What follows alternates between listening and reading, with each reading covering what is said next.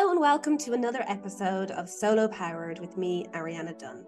This is a podcast that celebrates doing things solo, whether that be solo travel, solo business, solo journey to parenthood, single by choice, solo adventures, or solo pursuits of passion. Remember, this is not about living a lonely life. This is about living the most full life on your terms. Speaking about living the most full life on your terms, I have an incredible guest to talk to this week.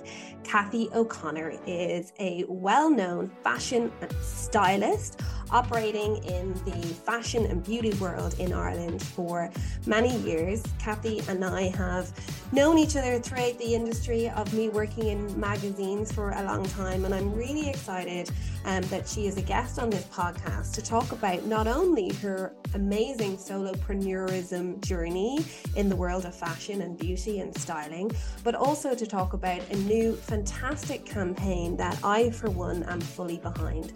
Women Unbranded is a social awareness campaign that aims to create social change towards aging in the fashion and beauty worlds.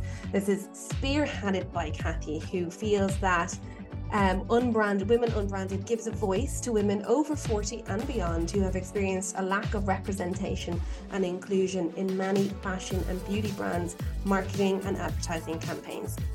As someone who works for Irish Country magazine, we are very clear in terms of our intention of making sure that everything that we create in the magazine is of interest to a large cohort of our readers across ages. And as someone who has worked in advertising for many years, it's often annoyed me when I get briefs in all of the time just targeting 25 to 44-year-olds. And certainly I always felt that 65 plus kind of fell off a cliff when it came to advertising campaigns, despite the fact that many women 60 and 65 plus have plenty of money to spend and plenty of disposable income, and they're just not targeted or not seen as important from an advertising perspective. So to see a campaign, an important campaign like Women Unbranded, being spearheaded by a phenomenal lady like Cathy O'Connor is something that I am delighted to be able to talk about on Solo Powered. So we'll not only talk about that, we'll also talk about her solopreneurism journey, her being solo by choice status, relationship status, and just have a general wonderful chat, because anytime I talk to Cathy, it is always wonderful. So Cathy, you're so welcome on Solo Powered. Thank you so much. Listen, thank you so much for having me on, and well done to you for creating a podcast like this, Ariana, because I just think it's so important to highlight the value of doing things and being brave and all of that. So it's really great that you highlight the richness that's available to all of us. Thank you so much. I really appreciate that. And yeah, you're right. It is important that we embrace life and live it to the fullest, you know, whatever our circumstances may be. Talk to me about your circumstances in terms of being a hugely successful fashion stylist in an industry that's quite hard to get into, quite hard to crack. And you've done it phenomenally well as a solopreneur over the last few years. So maybe talk to us a little bit about that, because I have many listeners who would love to be a fashion stylist or have their own business or work for themselves. So how did that come about? Do you know, like almost everything I've ever done, Ariana, it's come about slightly accidentally. You know, in that I'm just not the kind of person who thinks of a 5-year plan, a 1-year plan, even 3 months. 3 months, I have to breathe through that to think about it. So I've been kind of fortunate to see opportunities and be able to follow them. Now, I say that like that's a piece of cake, but as you know, for all of us, anytime when we're stepping outside our comfort zone, it takes gumption. It takes digging deep. But however, fortune favors the brave. And so I've been lucky enough to be able to explore things. So how fashion, I've always loved fashion. So I was the child that dressed up in my grandmother's jewelry and click-clacked around the house in high heels. So I've always loved style. And so I can't remember when it was, but I was offered the opportunity. Oh yes, that's right. I was working on Off the Rails, and I was offered the opportunity to be a fashion editor on You magazine at the time. I went in not quite knowing what a fashion editor does, and before I knew it, there it was. And you got to remember, this is at a time when social media didn't exist.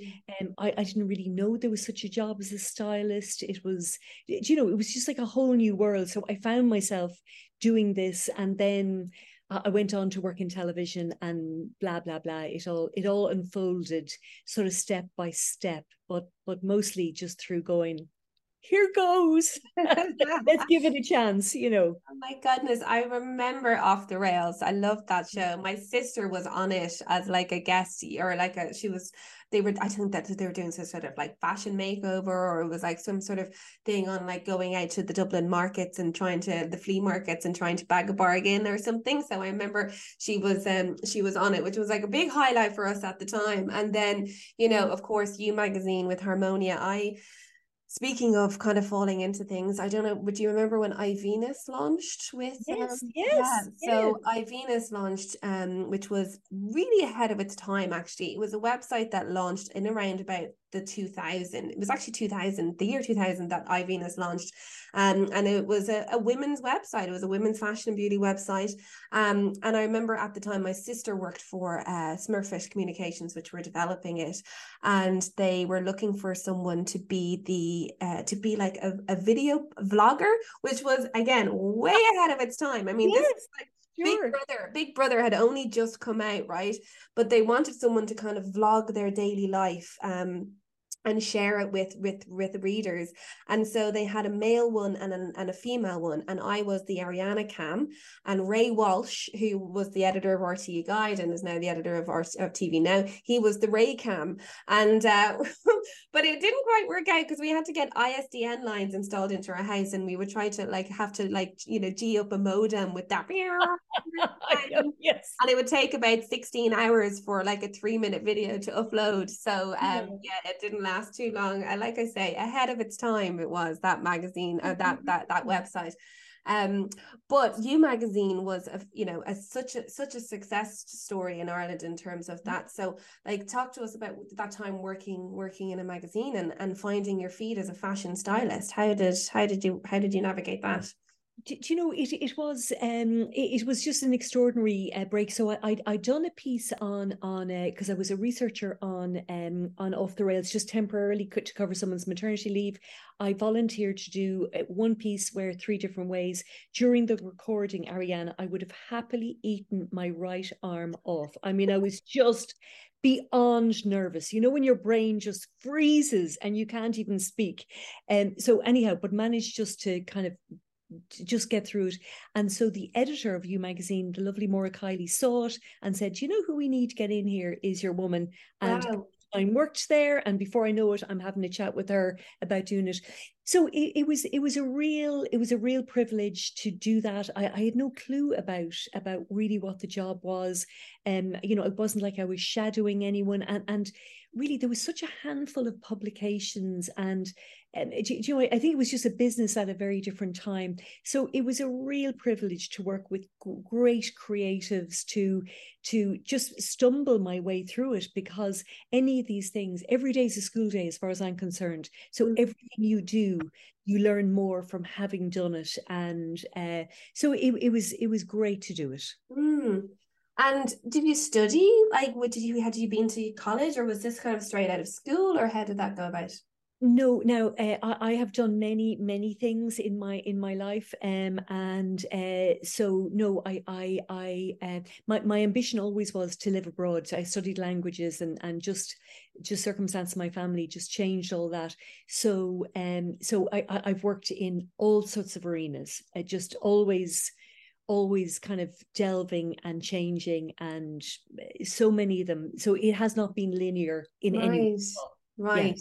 Yeah. Yeah, which is interesting because I mean, I think a lot of the guests that I've had on the podcast so far who have talked and shared their solopreneur journeys have had similar stories, that it's all sort of happened accidentally. You know, I've had Heather Condren, who is from Flower Pop, who calls herself the accidental florist, and Phoebe Foran from Forager, who sort of said that she sort of enjoyed like making little things and little potions, and then her friends asked her to make more. And you know, often people who have become successful do it because they're following a passion or following something that they're just sort of naturally interested in and naturally good at, which is clearly what happened with you in terms of having that eye. And then sort of working for You Magazine, then you then went into the freelance world and working for yourself. Do you know, while I was doing fashion editor, I was also working in television, because I'd worked in television for many years, kind of as a coordinator, and then I became a producer, director, and one of my assignments was to produce Off the Rails during the time when the lovely Pam and Caroline were hosting. And so, and I then would work with an awful lot of stylists. And so my series producer said to me, listen, why don't you do a makeover? And I was just going, no way, Jose, am I doing this? I didn't study drama. I have no desire to be in front of that camera. Absolutely not my bag. I don't want that attention. And then I just thought, oh, for God's sake, Maisie, get over yourself and just give it a whirl. You know, so then I found myself doing, you know, being involved in that kind of side of things. So, and then that took off in a whole other direction. Amazing. Yeah. For anyone who doesn't know what Off the Rails was, I mean, it was like what? It was an hour-long show that was fashion sort of show that was on Network 2, I think it was called at the That's time. right. And like just so unbelievably popular. Yes. And this is a kind of time when, you know, we'd really high caliber specialists, people who really knew their stuff. It was a program that was taken by no means seriously in a sense, but we had a lot of really fantastic, articulate, invaluable contributors to the program. So it was a hugely popular program that RT, it ran for a long time, and RT decided we're just taking this off air. And you know, so anyhow, for whatever reason, that happened. So it was, and we would do makeovers, we would do editorials, highlight stuff, and I think the last one of it would have been Brendan and Sonia would present it. So it was that kind of format. I very briefly worked for Kiss Magazine, and very briefly was in that styling world where I would do makeovers for teenagers, and I was terrible at it because I hated. I would go into Cleary's and have to pick all of these different clothes, and I had not got a clue what I was doing either. And a similar story to you, but I remember poor Kieran Hartnett, who's a photographer here on the scene in Ireland. We used to go to his studio, and he would just kind of look at me forlornly as I was putting these poor teenage girls in these awful outfits with, like, you know, and their legs would be blue, like, because there'd be no fake tan, and somehow managed to kind of pull it together eventually. But definitely my styling days were certainly numbered back then.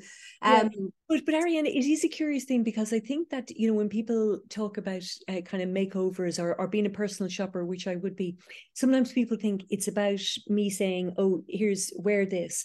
And in fact, it's really so much of the psychology of who the person is, because, you know, for me, style is about self-expression. So I don't want to turn out mini me's. It's not about what I think you should wear. It's about who are you?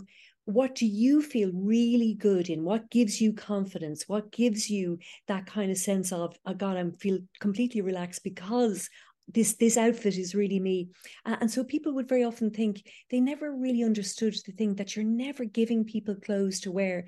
You really have to take a step back, go, ask very particular questions. Who are you? And also get them to move slightly outside their comfort zone, because anyone who's volunteering, as you know, for a makeover is so brave, because they're on national television. Like, who knows what's going to happen in a sense. And so these are people who have an appetite for change. They've done the internal work. And so here's the last phase of it is, I want to say to the world, here's a reinvented me. So it's something that's it's much more psychological, much more person to person than people imagining put on this red dress. It's as you know, there's just so much to it. That's so interesting, because as you were speaking there, everything that you were saying is almost verbatim what how I describe coaching and life coaching and the work that I do as a coach. Because people think that as a coach, I tell people what to do or give them advice, whereas absolutely that's not the case. I work with a client by listening to them, understanding them, and helping them to find out what they want, and helping them to go on that journey to uncovering, what is deep inside them in terms of their subconscious mind and things that they might want to do in terms of achieving their goals. And then I help them to do that, right? And so it's exactly the same as what you're saying. It's that opportunity to work with someone to find an inner part of themselves that they can express through fashion or through beauty. Absolutely. And you know, Ariane, I think very often that people can, certainly in my experience of personal shopping, people can tell you what they don't want. They'll tell you very often, very easily, what they don't want. But to try and kind of pull a thread, and I'm sure it's the same for you, of, okay, let's just pull this and see where it leads us, really takes a step back, a capacity to listen. And I think just giving people space just to express themselves is hugely healing. And do you know, it kind of just gets that fire in themselves reignited. And so I think it's marvelously transformative work. And you've just reminded me that partly what I love about doing makeovers, and it's such a privilege, as you would know yourself, to have people who are not feeling that great about themselves. It could be some body issue. It doesn't kind of matter actually what it is, but to be a small part and a small contributor of someone's transformation, where they feel, I'm reconnecting to myself, I feel more confident, I want to engage with the world, I want to engage with my life, is such an extraordinary privilege. And to have women who are a bit down in themselves, who look at themselves in the mirror and all they do is criticize how they look, to be part of something where people are going, God, you know what? I feel pretty good. I'm going to go out and buy myself a lipstick. And do you know, it's a huge privilege. And I think just in terms of this podcast and the concept of this being around solo powered and being empowered to do things on your own, essentially, I think that's a really important message. And maybe you can offer some advice to people, because I feel that a lot of people are afraid to put themselves out there, maybe because they are conscious of their appearance, or they feel that they, are hidden in the shadows, or that they don't know how to express themselves. And one of my motivations for doing this podcast was, as a coach, I often hear people talking about wanting to go on a fitness or a journey, or wanting to lose weight, but they don't have anyone to go for a walk with, and they don't want to go to the gym because they don't have anyone to go to the gym with. And so what I'm trying to encourage people to do is to just embrace doing things on your own and taking that power back, as opposed to feeling like you need someone else to give you that power, or to hold your hand through that power, right? So in terms of someone who might be listening, who's feeling that, they do want to put themselves out there, but they are maybe conscious about their appearance, what are some advice or some things that they could potentially do?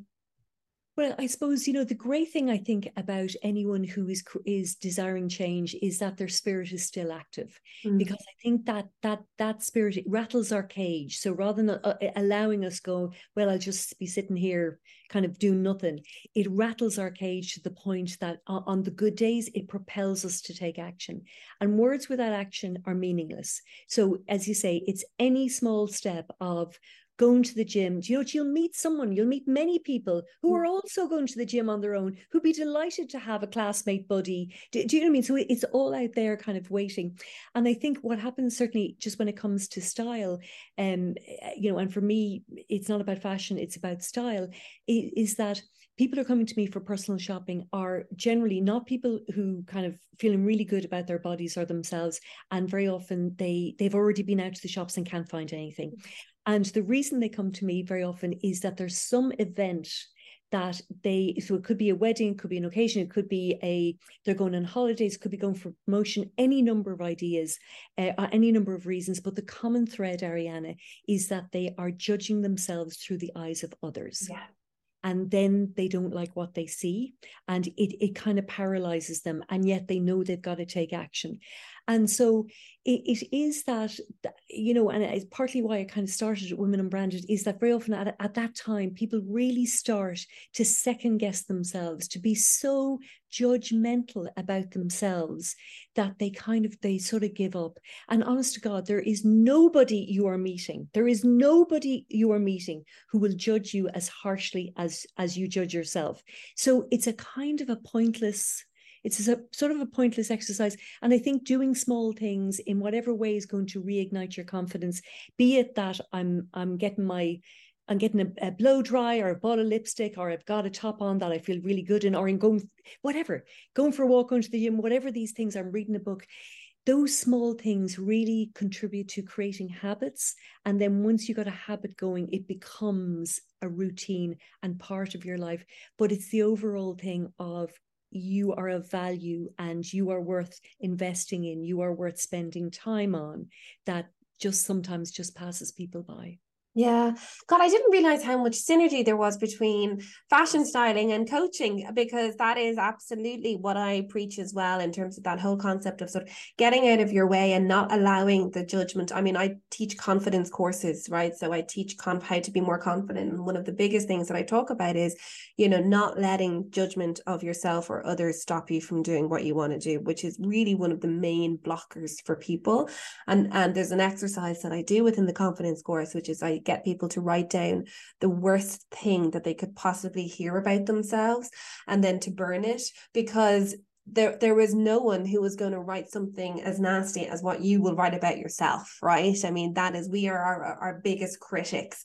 And so if you can kind of get that out of the way, worst case scenario, and move on, and know that no one cares really anyway. You know, I often say to people, no one gives a crap about you, but in the nicest possible way, because if you can kind of live with that freedom of not thinking that people are judging you or looking at you, or, you know, thinking negatively about you. And that stands for so many things across the solo powered kind of spectrum. People starting their own businesses are worried what people will say about them. People going to the gym worried. People, when they're sitting in a restaurant on their own, or going to the cinema on their own, or going traveling on their own, are always worried about what other people think. And, you know, I think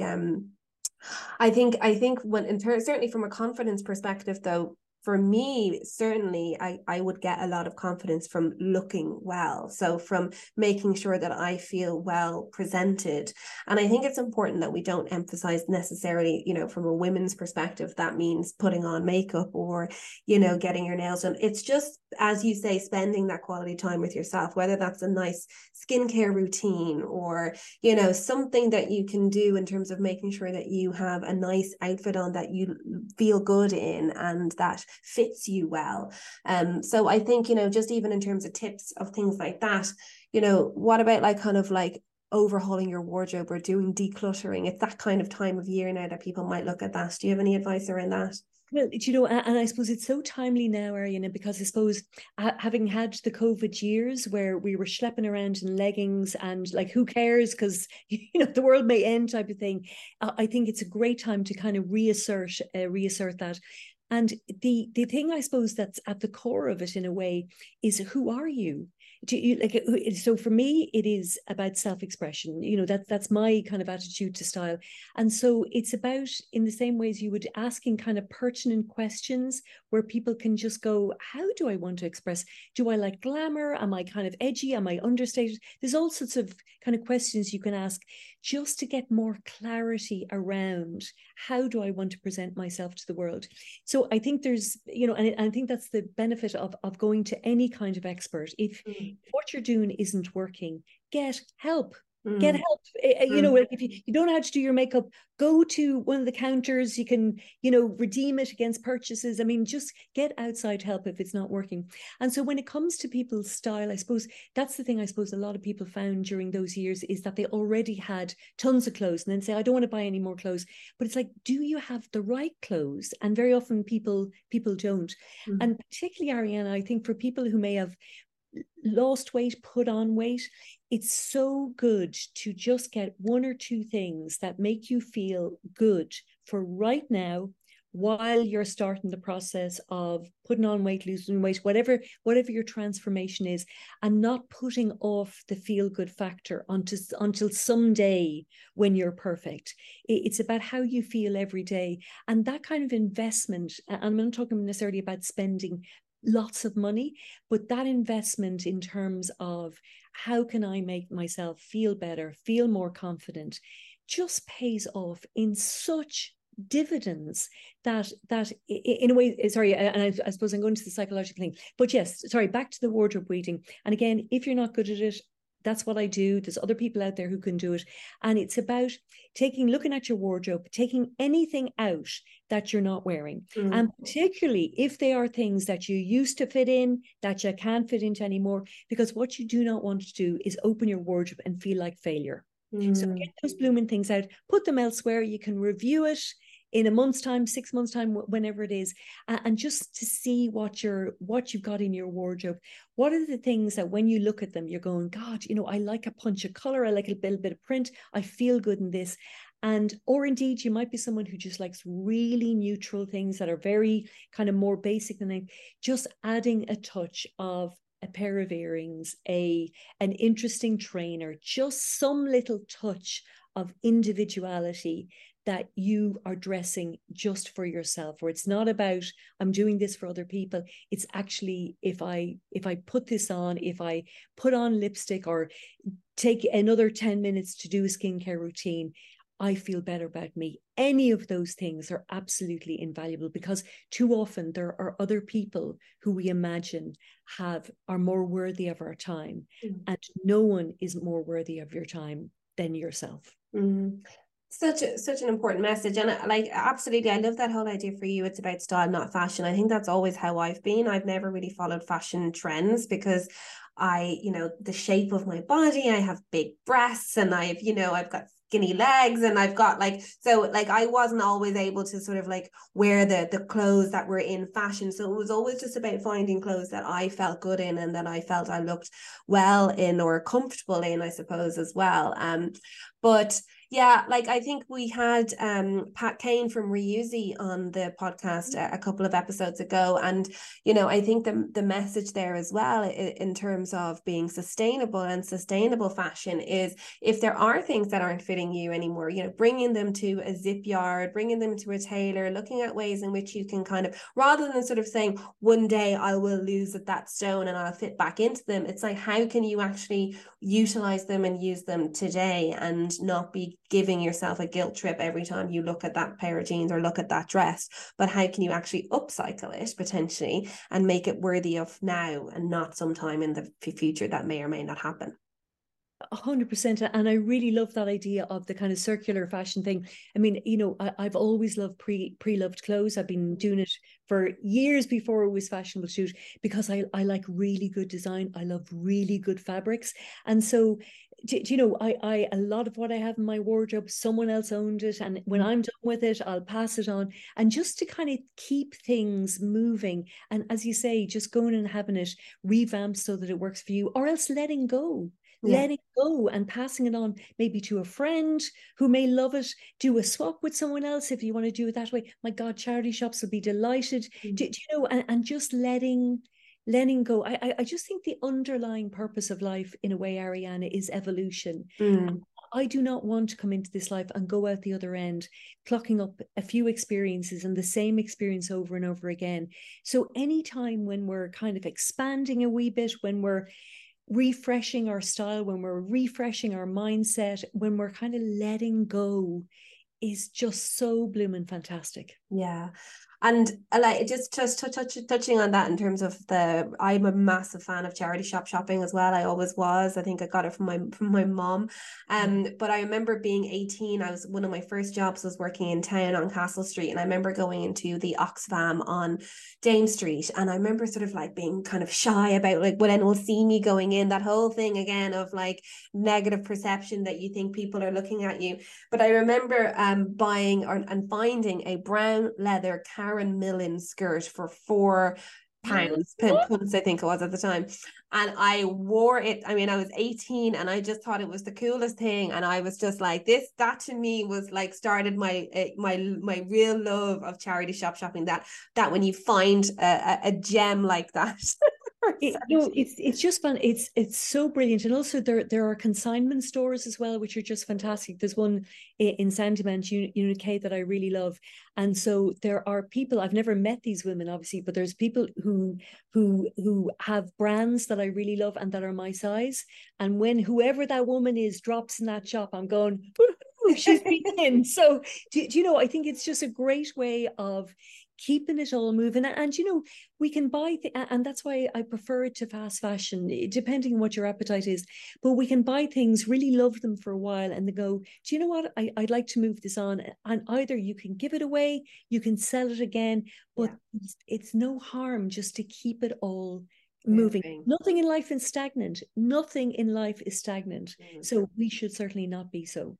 Yeah, absolutely. It's all about that change. And just what you said as well, I before we started recording, I noticed your shock of grey earrings that you have, obviously. Yeah, like beautiful shock of grey, and you always have that beautiful shock of grey hair as well. So it's a lovely brand match there. But my friend is Maeve Barry, who is the brand Eve Ray, who makes those beautiful Eve Ray earrings, which I have in almost every color, and I wear them with a black dress, and it just completely transforms the outfit, and I get so many compliments. So I think definitely there's a lot of fantastic, and again, looking at being sustainable, there's some amazing Irish jewelry brands, Irish accessories brands.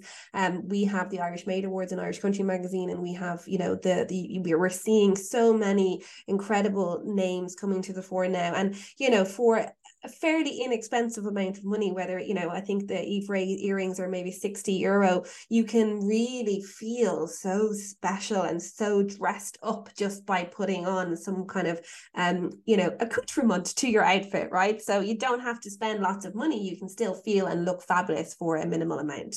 Absolutely, Arian. And I would be a huge supporter of Irish design and local. And, I'm lucky enough that I tend not to shop online because I'm in Dublin, I've access to shops and that. But I really believe in keeping the money in the local economy, because the people who have businesses in your local economy put the money back into the local economy as well.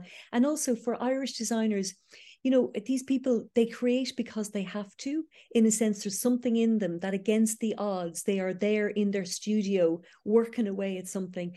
And the amount of encouragement, validation, the fact that you spend money with them keeps them going, not only financially, but also believing in their own craft, is just so invaluable. It doesn't really matter if you buy from a mega jewelry brand or a mega multinational, but by God, it really matters to an Irish designer that you support them. So 100%, whenever possible, I think it's just great to champion Irish.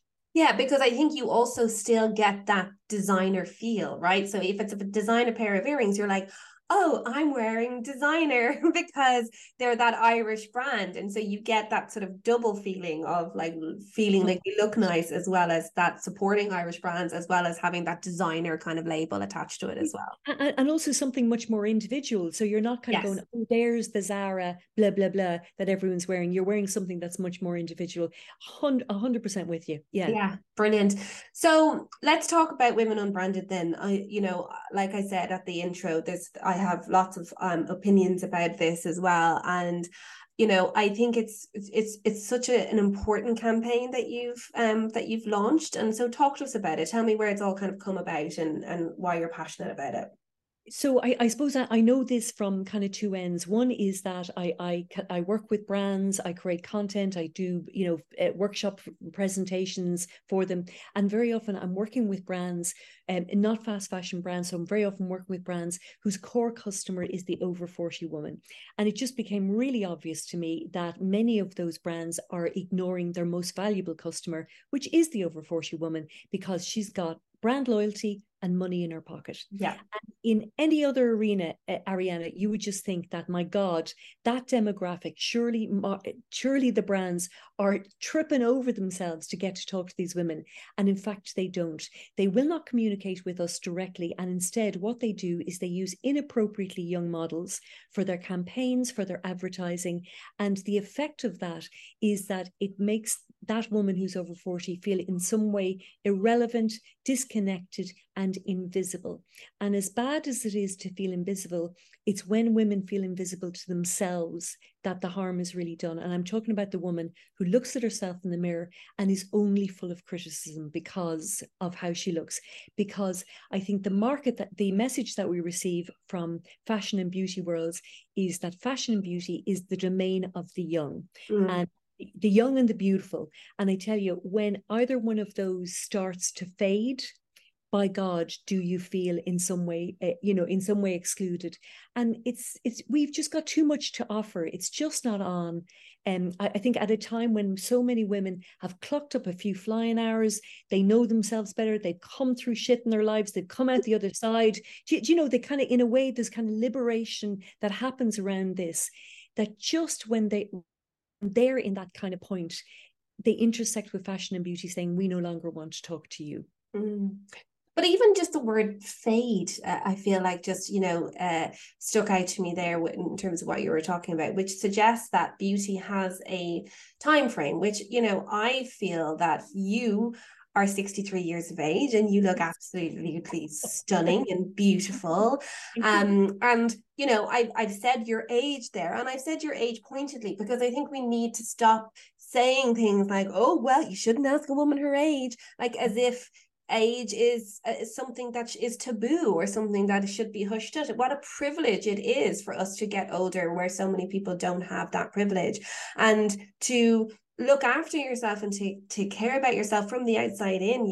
Our skin is our biggest organ. Drinking plenty of water, getting plenty of sleep, all of those things that we can do to help ourselves look and feel better doesn't need to cost an arm and a leg. We don't need to be plastering our face with makeup or dyeing our hair. And I think, this is something that really angered me. I was watching the Best of the Today Show the other week, and they had a lady on, and, you've talked about doing makeovers, but they had a lady on who was actually nominated by her son-in-law. No, she didn't nominate herself. She was nominated by her son-in-law, but the presenter was sort of introducing her as a woman who had let herself go, and how she had completely lost her mojo, was the words. I won't say who the presenters were, but completely lost her mojo and had even stopped dyeing her hair, which suggests that women should always dye their hair, which I was just, and then when she was transformed and when she was really plastered in makeup and didn't look really anything like herself, she was, crying, looking at her reflection, and the presenters were saying, oh, I don't wear makeup. And the presenter was saying, well, you should wear makeup because you look great and you have lovely features. And then the other presenter said, yeah, this is how you should dress. You should dress like this all of the time. And I remember I was so angry that I actually had to send a voice note to Clara, the editor of Irish Country magazine, because I just thought, this is not the type of messaging that I would want our readers to feel like that they should be doing anything, right? You shouldn't have to, dye your hair or wear makeup if that isn't something that brings you joy and makes you happy. And I think that's why this kind of campaign, was really interesting for me, because it's about sort of creating positivity around women at any age and celebrating the beauty that comes with aging and not trying to mask it. 100%. And age is such a kind of unappealing word. So it's extraordinary, at a time of just amazing inclusion, when minority groups have fought so hard to get a seat at the table. Yeah. That we're not there, and so you look at kind of fashion weeks abroad, and they got kind of color, they got size, they got kind of gender neutrality. Where are the over 40 models? Yeah. Who is buying couture? Who is buying, so it's kind of a crazy thing, Ariana. And so I suppose it's the depiction as well of age, where you've got this kind of like this rush of 20 somethings, 30 somethings for fashion. And then age is not depicted until it's advanced old age. And then the depiction of it is one of isolation, ill health. It's very bleak, and it's almost as if the only people who ever suffer from isolation or ill health are those people who are advanced old age. And my God, if COVID taught us anything, it was that isolation can happen to all people, kind of everywhere. So it's that middle ground where we're just not seen at all. And it's just kind of outrageous, because I think the over 40 woman has so much to offer in terms of experience, in terms of wisdom, in terms of liberation, in terms of crack. Because in a way you slightly care less about the things that you used to care about. And I did a survey because I wanted to find out, Ariana, was it just the people in my community or clients that I was encountering? And I did a survey, and it was really to see the monetary value of these people, the language they wanted to be associated with, and who are their influences as well. And so it's a very real thing that women, there's a supposition that as you get older, that the future belongs to the young and the past belongs to the older. And there's a supposition that as you get older, your life gets narrower and narrower. And what's great about what you're doing is that there are people who are doing really interesting things, who will continue to expand for all their life, whether it's publicly known or just for themselves. But it's a great time as you get older to do more interesting things, because your responsibilities ideally have lessened up and there's more time for you. It's just so funny. And like, I will admit that when I saw this campaign and I saw that it was like women over 40 and beyond, I kind of bristled at that a little bit, because I'm 41 and I don't think that I'm not included or represented, and I don't at all feel invisible. And I feel very young. I'm starting out on a lot of new journeys, and so like for me it's like this whole idea of like, I've loved every decade of my life thus far, and my 20s were brilliant, my 30s were wonderful, my 40s are fantastic. And it's that whole idea of like celebrating every decade and every kind of part of aging that kind of comes through. And I remember I remember, I haven't had any cosmetic surgery or Botox or anything like that. And, if that's what you like to do, that's fine. It's not a judgment. It's just not something that I've done. I remember an old colleague of mine was looking to hire an au pair. And I remember he chose his au pair because he looked at the pictures of the au pair's family, and he said that the mom and dad had lovely laughter lines around their eyes, which showed him that she grew up in a happy household and a house full of laughter. And I remember that just sat with me so much that I just thought, like, what a lovely thing to be able to have a life that is lined on your face because of pleasure and joy, and that we embrace it and celebrate it as opposed to trying to remove it or hide it. I think we can convey so much of our lives through our face, and I think that's something that is beautiful and not ugly. Oh, listen, I'm really with you. And it's great fortune for you that you feel the way you do about yourself. But also, Ariana, you have taken action. You're in a very purposeful life, a very chosen life, or it would seem to me. Do you know? And there are many women, and I think it really happens I think it can start when women become mothers as well. Yeah. This kind of uncertainty about identity and how they present themselves. And the great thing, I suppose, about doing a campaign like that is that people have to respond to it. And so the more women who are going, do you know what? Great, I feel fantastic. I'm just going, that is fantastic. It's just how are you responding to this? And for many other women, they're going, blooming hell, yeah, I didn't notice that Mother of the Bride outfits are modeled on 20-something models. People become aware of our representation in magazines, in ads, in all of that stuff, and also how older is portrayed. Because what happens in many ads is the person who's older is older because they got gray hair. And while I won't mention any particular brands, but you'll get the young people who are there together, they're vibey, they've got action, they're laughing, and very often the older person will always be portrayed as sedentary, and on their own. Mm-hmm. Again, this underlying message of it all implodes. There's you're not as active, you're not as interesting, you don't have the same community. And it's so subtle. That, and also the other thing, part of the reason why I did it, Ariane, as well, is that when I was growing up, my mother's a stylish woman, but also my mom had friends, and I kind of, or teachers, it doesn't matter who they are, but women that you're looking at going, when I'm older, when I get, when I grow up, I want to be like her. And if we are not out there, if we are not seen out there for the generations that are coming up behind us, they will just be perplexed as to what aging is. What does it mean? Because we're not in the room.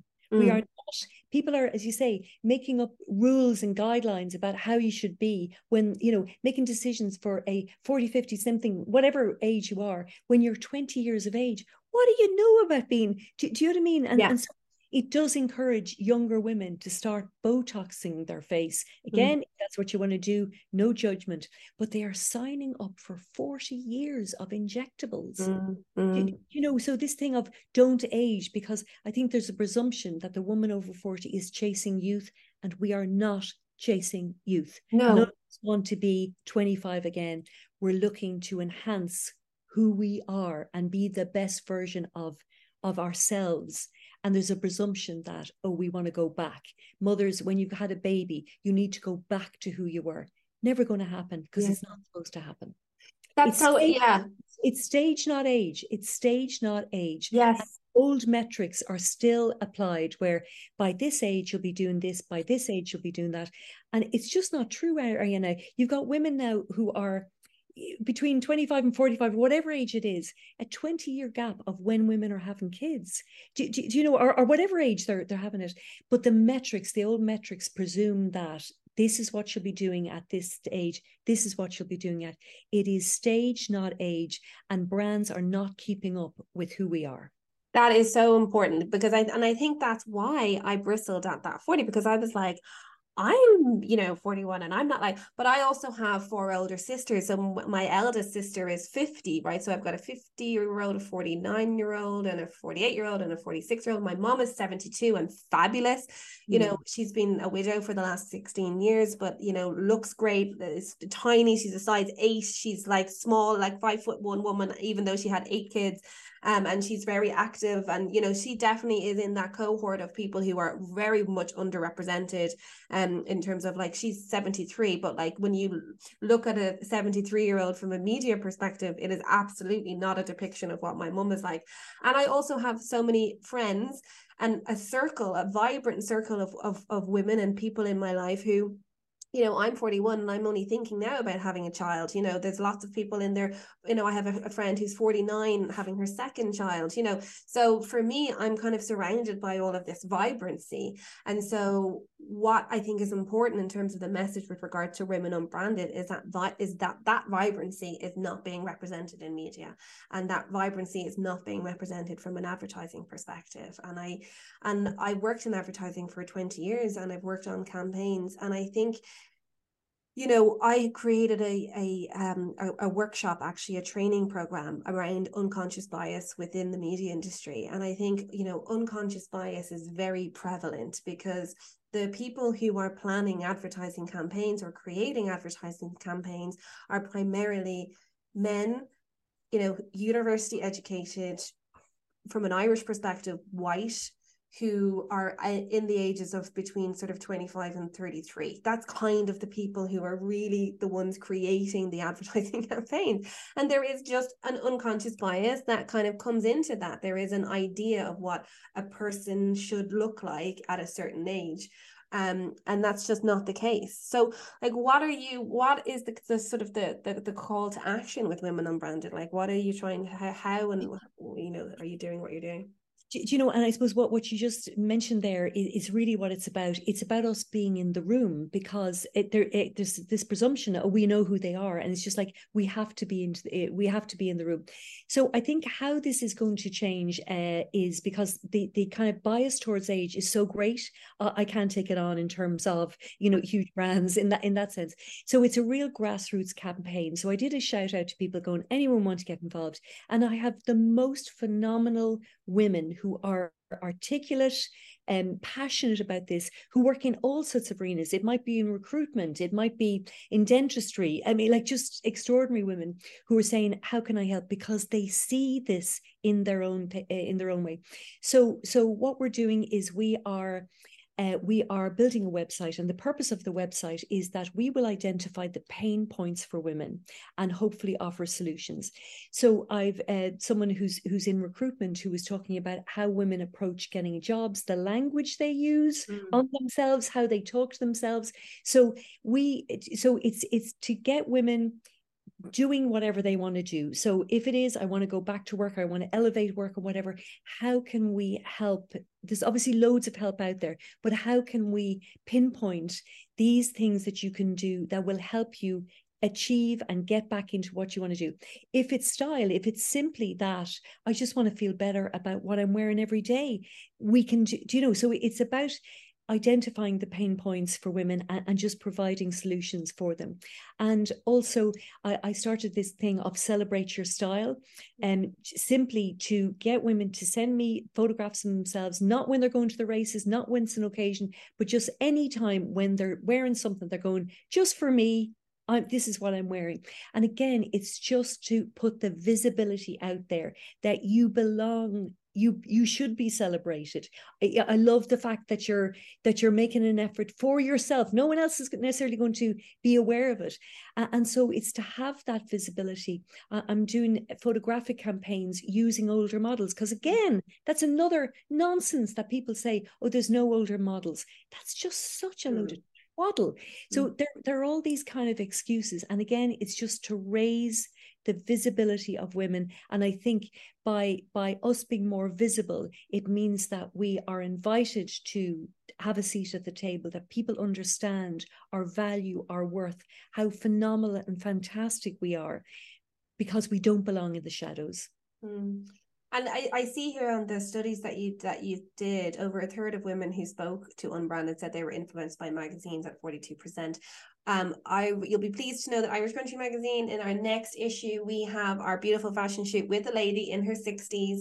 We're really conscious of wanting to make sure that we have that representation, and I think that is going to be even more. And I know Clara was talking to you, Cathy, as well about opportunities within the campaign that you're doing. One of those amazing women that you talked about that's kind of jumped on board was a previous guest, Yvonne Redden, who I had on the podcast talking about her self-publishing journey. She, I know, put up a LinkedIn post and is doing an article about it in the Examiner, and is looking to talk to people as well. I hope I can put my hand up and say I'd love to be involved in any way from a coaching capacity and all of that, because and as I say, that unconscious bias workshop, the confidence workshop, all of those things that I think are so important in terms of solving some of those issues within media and advertising, because I've been talking about it for years. It's like, my mum is someone who people should be targeting from an advertising point of view, but at 73 she doesn't even feature on the advertising campaign brief. She's not there. She's dead, essentially, in the eyes of the advertising world. And it's amazing, Arianna, and particularly with magazines, because again, if you open magazines, the great validation in a way, or that sense of belonging, is to look at people who look vaguely like you. I mean, I don't mean, but like where you feel kind of, oh, this is relevant to me. And I think people are so used to doing what they're doing that it needs people to take their head above the parapet and go, do you know what? We are making a stand kind of on this. And and again, I've been trying to do this for a year. I've had more conversations with blooming editors of magazines, and almost nothing happens. And so it's been brilliant that Barbara Power, Jen Stevens, and Sunday Times, that slowly it's getting traction. And I think from one light, many candles can be lit, and that's the power of it, where people can take the ball, run with it in their own community and just do what they can do to kind of offer visibility. Because I think it's important for us, but for the generations that are coming behind us, it's really important that they feel of value for all of their lives and not redundant at the age of 35. And sexy as well. I think, I think. God, yes. Yeah. Yeah. But take an example there that, for women who are menopausal, as you know, the hot flashes, sleeping at night is a real nightmare.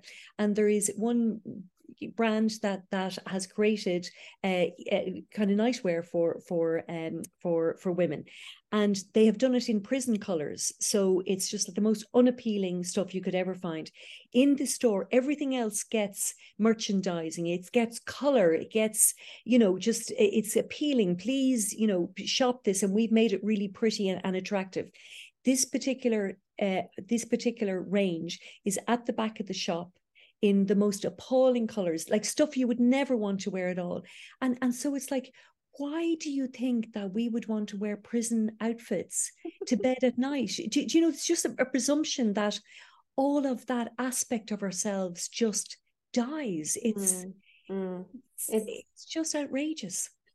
And there's just two things there, just on the menopausal side of things. I remember a friend of mine talking recently about being perimenopausal and kind of entering into early sort of menopause. But when she went in search of information on the internet around menopause, all she was seeing were women with that gray hair, old, she was not represented. And this is one of the most vibrant people I know.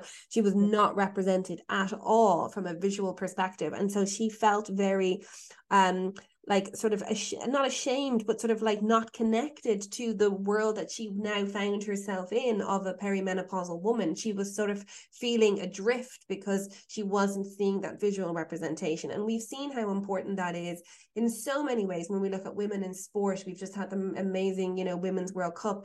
If you can see it, you can be it. And I think, we've had that in minorities. And as you've talked about, we've had all of that diversity and inclusion. But I think also, off the back of my episode with Dr. Peter McGraw, and talking about the rise of singles and the rise of humanity coinciding with the rise of women.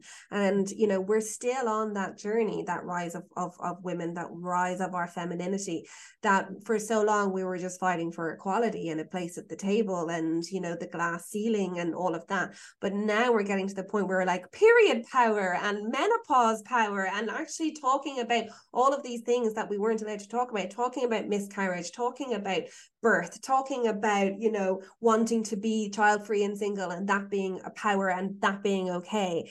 And I think that's what's really exciting about the sort of the place that we find ourselves in this point of history, I suppose, Cathy, right, as a woman, to be able to be part of that conversation.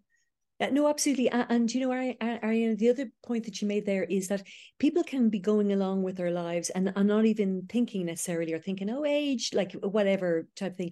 And it's not until you step out of your life, maybe to have a child, maybe perimenopause has happened, maybe your kids are raised and you want to get back into employment, maybe you're curious about, should I use injectables or get treatments and whatever, that you realize how excluded we are from all of those conversations. So it's not until you raise your head and you're looking for the reassurance of, yes, we're here, look at her, she's done it. And again, this is again a very well-known aesthetic clinic, and an awful lot of their promotion is done on girls who are in their 20-somethings. And you're looking at this girl going, my God, her skin is gorgeous. It's like, I'm not going to have the skin of a 20-year-old. That's never going to happen. I mean, why is it that a major skincare brand who creates a product that is absolutely formulated for an older skin has a 20-something actress advertising it? The chasm between, we get that it's got to be aspirational, we totally get that, but the chasm between, wow, if I don't have the skin of a 20-something-year-old, I don't belong. Do you know what I mean? It's really, and I think people don't feel these pain points until something happens in their lives where they are having to step outside what's going on. And then they realize, I'm just not visible. I'm not seeing people like me. I'm not included. And that is not healthy. It's not good, and it's not right. But I think from an advertising perspective, I think we, the people, the consumers, have gotten a lot more savvier and a lot more power. And I think certainly that comes with the rise of influencer and influencer marketing and things like that. So we see, this is bullshit. This person hasn't used this product. You know, I don't believe them.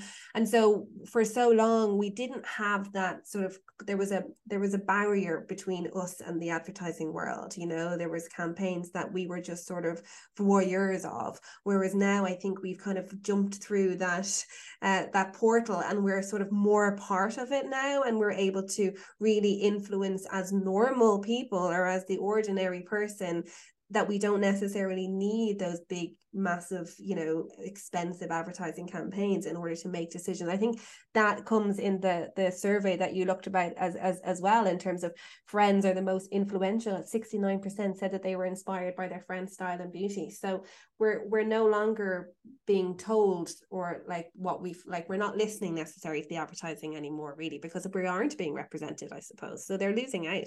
Well, exactly, Ariana. And I thought that was really interesting because, you know, just in terms of friends being the biggest influence. But I suppose the challenge in a way for advertisers is that the 40-something woman does not have the same dedication to social media as the 20-something woman does. So, and also the tribe doesn't exist in the same way because the visibility isn't there. So and also, as you said earlier, we're much more savvy. So if some influencers going, oh my God, look at this ASOS dress, it's fabulous. Sorry, look at this fast fashion dress, isn't this fabulous? And the next day they're going, I'm all about sustainability. The bullshitometer that we have is really active. And so we are kind of discerning in that way, in terms of who's talking to us, what are you saying? And authenticity really matters. To be authentic really matters. And I think that's why, and authenticity doesn't always get the most attention, if you know what I mean. And that's why the whole influencing world, where the currency is attention, those that practice it will do anything in order to get attention. So their kids become their marketing tools.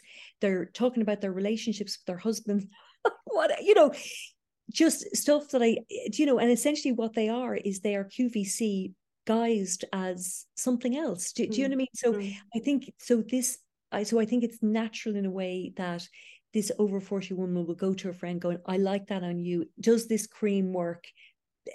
Or whatever it is, and be guided by that, as opposed to that social media thing, influence thing is really tricky unless people are very, very obviously authentic about who they work with, why they work with them.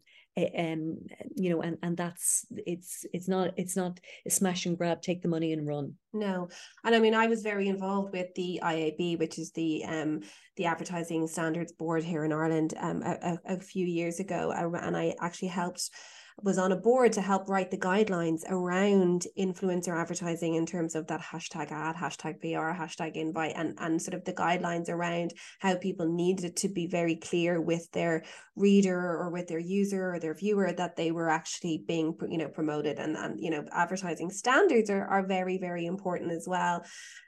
It's, oh my God, we could talk for so long about this, and my mind is already like whirring with like the ideas of like people, like my connections of people that I could kind of get you in front of with this. But I just wanted to kind of touch on as well, you know, I know you're private about these things in terms of your private life, but being a proudly solo person is something that is a big part of this podcast as well. And I know that sort of, you are, as you say, single by choice, and living a remarkable, fabulous, life as a solo older woman. I mean, can we talk about that a little bit for the listeners of the pod? Delight to, yeah. And it's so strange in a way, the kind of associations around being single, because I think very often the brackets that come after single in some people's mind is single and desperate. And I certainly would be. I mean, I think for all of us, if we wanted to have some sort of Muppet with us tomorrow, we could make that happen. And you know, the again, that kind of notion of finding love, you know, the kind of dissipation of that reality in people's minds as we get older is astonishing. A few years ago, I got engaged, and I could not believe the response to it. I can't even remember how old I was. Maybe it was 5 or more years ago or whatever. And I had people coming up to me in petrol stations going, "Oh my God, you've got engaged at your age. If you can do it, my sister, my aunt, do you know, it was really astounding. And something that hadn't quite occurred to me so forcefully is that people presume that if you haven't met someone by a certain age, it's not going to happen. And that just simply is not the case.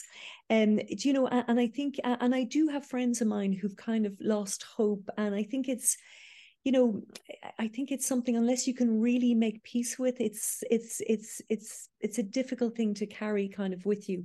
And even though obviously, you know, meeting someone organically is definitely more of a challenge than it was, I think there are so many other opportunities that one needs to embrace, get on with it. It is great fun. You'd meet people that you'd never ever meet otherwise, and having conversations with them is just fantastic. And I think fortune favors the brave. Yeah, and I mean, look, you know, we talked about on my episode with Peter McGraw about the different types of singles. There's the somedays, those people who someday hope that they will meet someone. And you talk about your friends that have kind of lost hope, and they're kind of like single people that are sort of searching searching for love. And then there's the other kind of people who are embracing solo living. And so there's the just mays where it's like, yeah, I might meet someone, I might not, but I'm perfectly happy with my life that I have, and I'm living the life that I want to lead. And if I meet someone and someone comes into my life, that's fine. Then there's like the no ways, the people who are like, I don't want to be in a relationship at all. A lot of widows kind of fall into that category. You know, maybe they would have been in a relationship, or, you know, certainly from my mom, people was like, oh, has your mom never met someone? And when you say to my mom, she's like, what? Why would I want to be married again? Telling somewhere where I'm going and what I'm doing and having to cook a dinner. And, you know, she was like, she's loving the freedom. And I think that's what's so important, is that as solos, we have so much more freedom to be able to take risk and to be able to you know, do things for ourselves, and, you know, be a little bit selfish in our choices, because we don't have to worry about other people, children, partners, or whatever it might be. And then there's the new ways, which are the people who are embracing all kinds of new ways of living their life, and like polyamory, and, you know, like just basically just being free to be whoever they want to be, and not necessarily following the norm that people think that you have to be in a relationship in order to be happy. And I think, you know, I'm certainly happy, you're certainly happy, right? You know, we're neither you or I are sitting here crying lonely, you know, looking for lonely as rom-com movies, kind of wishing we had different lives. And I think, just like what you talked about with beauty and people not really believing that we don't all want to be young, people look at people being single and don't really believe that we don't all want to be in relationships. You know, it's a strange psychological phenomenon that occurs, isn't it? It really is. And I suppose there's, you know, and it's lovely to be with the right person. Yeah, The right exactly. person, not just any old Muppet. You know, because obviously it's lovely to share, but I don't think it's a life that's bereft if that doesn't happen. And I think, again, I suppose it's about, you know, taking action, in terms of, because if you've you know, if you've lived in a kind of insular thing, so supposing you were married and now you find yourself not married anymore, it's about having to find your tribe. Yeah. So rather than kind of going, well, this is the end of that, it's actually about going out, finding other people who've got the same passion, be it for hiking, be it for whatever else. And those passions are a great way of starting to build friendships, build relationship of any sort, because life is rich with relationship. It's not defined or it's not solely down to a romantic relationship. You know, that doesn't have to be the everything, in a sense.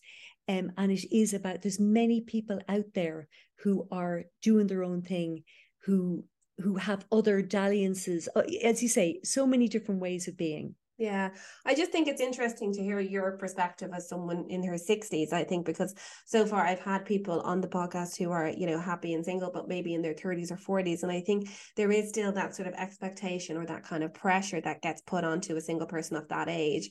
Whereas I think when you get into that little bit older category, it's kind of like, oh, it's kind of like not seen as sort of there's an expectation necessarily, but that it's like, okay, well, that's the life that they've chosen. And but I think there is another attachment that comes with that people then automatically think that you're sad or you're lonely. That whole kind of like idea of the old lady living with the cats kind of thing. No, absolutely. And also, I suppose, listen, I know more than yourself, Ariane, I'm sure. I could have been married many times. I mean, Yes. I've had great relationships with great people who were not for me. I mean, Yes. that's absolutely fine. And the fact that they didn't go the distance doesn't mean that they weren't incredibly rewarding, valuable, insightful. I mean, and that continues on in a sense. And I think, I suppose it's, when you put a high value on yourself, one has to be circumspect about who you share your time and who you share your life with.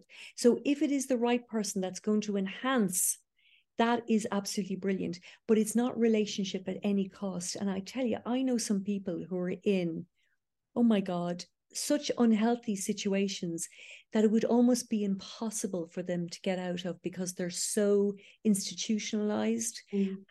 And, so just being in a relationship isn't, if it's the right relationship, it's fantastic, but it's not the cure all to everything by any means. But that being said, I do find Ireland here quite insular in that way. I think it's a little bit Noah's Ark. The animals go in 2 by 2, and I think that when it does require an effort to find your tribe, to find other people. They're there, but for most people who are couples, they tend to hang around with other couples, Mm. and it's the dinner party invites that. Mm. It has to be an even number. It can never be an odd. Mm. It's Mm. really bizarre, in a way, but it's how a lot of people kind of live and forget about the value of just people around a table as opposed to, oh, there's two of you. Absolutely. And and that goes back to this whole message of women unbranded as well. It is just, we are just people at a table, right? We don't, and we need to be seen and represented no matter what your choices are, whatever your relationship choices, your sexual choices, your fashion choices, your beauty choices, your choice around parenthood.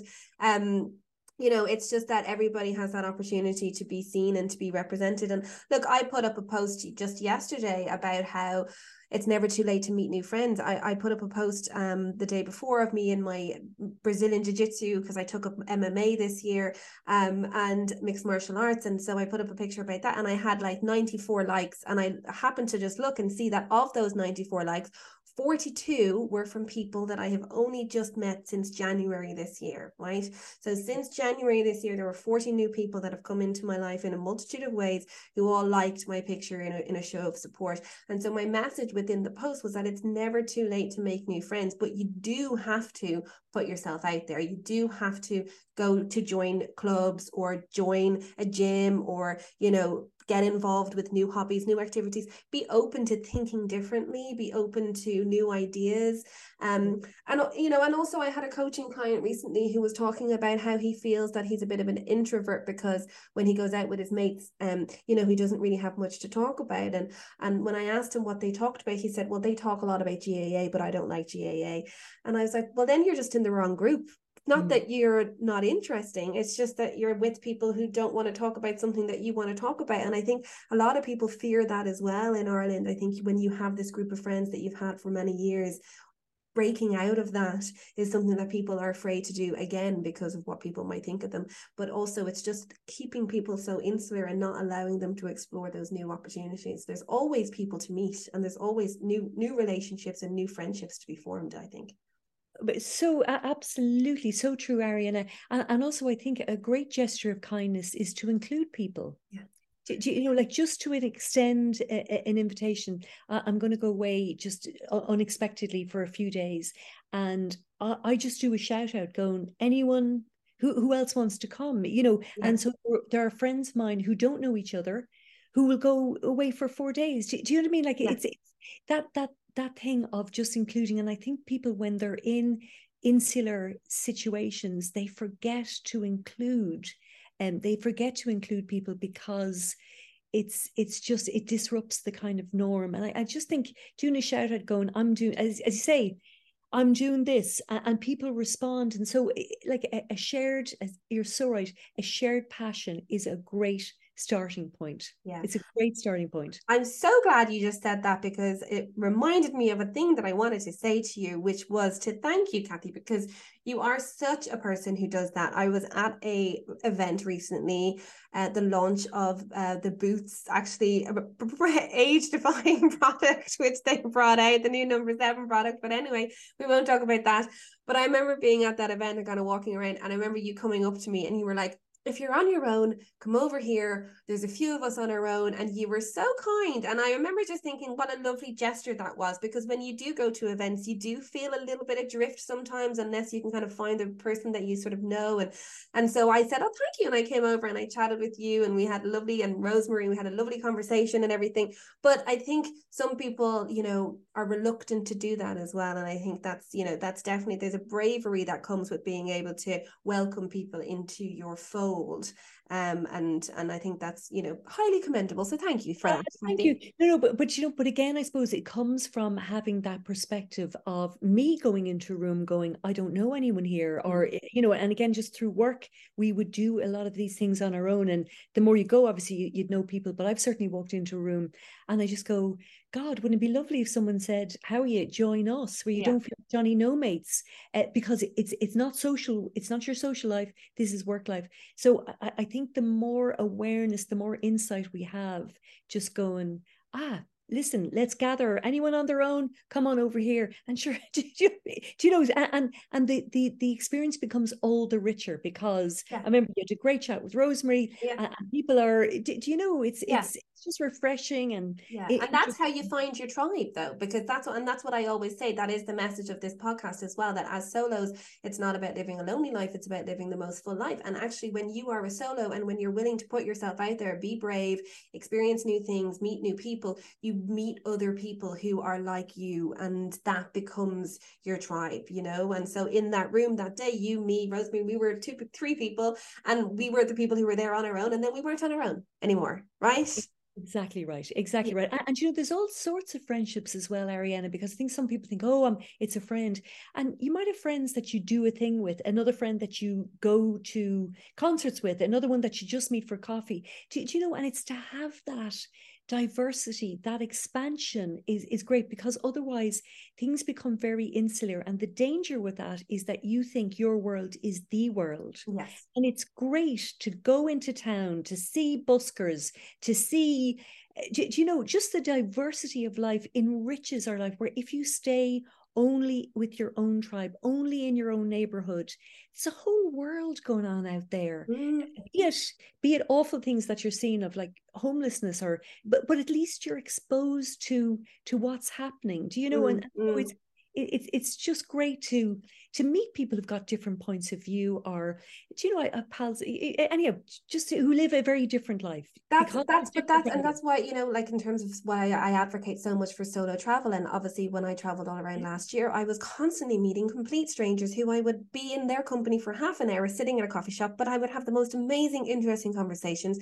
I remember walking down the street one time with Molly, my dog, and this lady sitting at a table in one of the side streets in Paris said, oh, your dog is lovely. And I said, oh, you're Irish? And she said, yeah, I've just moved here. And we became friends. Like, you know, which is so unheard of. You know, you wouldn't kind of, that if you were to sort of make friends with a random person at a coffee shop in Dublin, you'd think people were weirdos, but it was the most natural, normal thing. And we met up for drinks and we're friends on Instagram. And I see, you know, she's in theater. Like, but these are the kinds of magical things that happen when you're willing to be like open to having conversations and to meeting new people. And, you know, it's 100%. rich in in life. Yeah. Absolutely. And you know, the other thing I think that happens about those spontaneous kind of interactions, Ariana, is that you're very real. So it's not like, oh, who are you? And I've been introduced to you through so-and-so, whatever is going on for you in that moment is what you're expressing. Do you know? So you can have these really quite intimate conversations with strangers, or else have a chat about something else, or a dog or whatever. But what's lovely is that there isn't any preamble. There's just, here we are right now. What's going on? Yeah. And actually go back to what we've been talking about earlier, I think that you're more likely to do that if you feel good about yourself, if you've kind of gotten up that morning and put on an outfit that you feel good in, or that you've done, because I think sometimes people who don't feel good about themselves maybe hide away, or maybe aren't open to chatting to people. And I think everything ties into each other. You know, if we can feel good, we have more confidence, we're more willing to smile at a person and to sort of have that spark up that conversation, because we're already feeling that level of confidence within our body as well. So all of these things, there's a thread between everything that we've talked about here today, I think. Absolutely, Ariane. And I mean, that's a really good example, you know, and that's why I really advocate for that thing of style being self-expression, because you might have someone who's going to an event or whatever, and she's kind of going, oh, bloody hell, I should have put on weight, lost weight. And, you know, whatever, they see someone in a red dress and they're going, damn, I should have worn the red dress. They're adjusting their thing because they're not feel comfortable in themselves. And their entire night can be with a parallel universe conversation going on in their head, where they don't get to be present for a moment because there's this monkey chattering in their head. And so 100%, any times when we're just going, do you know what, I feel good about me today because I brushed my hair, or whatever, I'm out for a walk, it does not matter what it is, but absolutely we engage with the world in an entirely different way, because we've the liberation in terms of our mind of actually being present. Yeah, amazing. Oh my gosh, we have gone way over time, and I feel like we could talk for hours more. Like, oh my goodness, like there's just so many tangents that we could have gone off on. So maybe I'll have to get you back on the podcast, you know, in a year's time, when we have revolutionized the advertising industry, Cathy, and representation is very much at the fore for women in 40 plus. Thank you so much for being such an interesting and empowering guest, and for talking about so many things that I know the listeners of this podcast will be hugely interested in. So I really appreciate your time, and it's been a pleasure to have you. Thank you for doing what you do and giving us all a platform to do this. A real pleasure. Thank you. Thank you so much.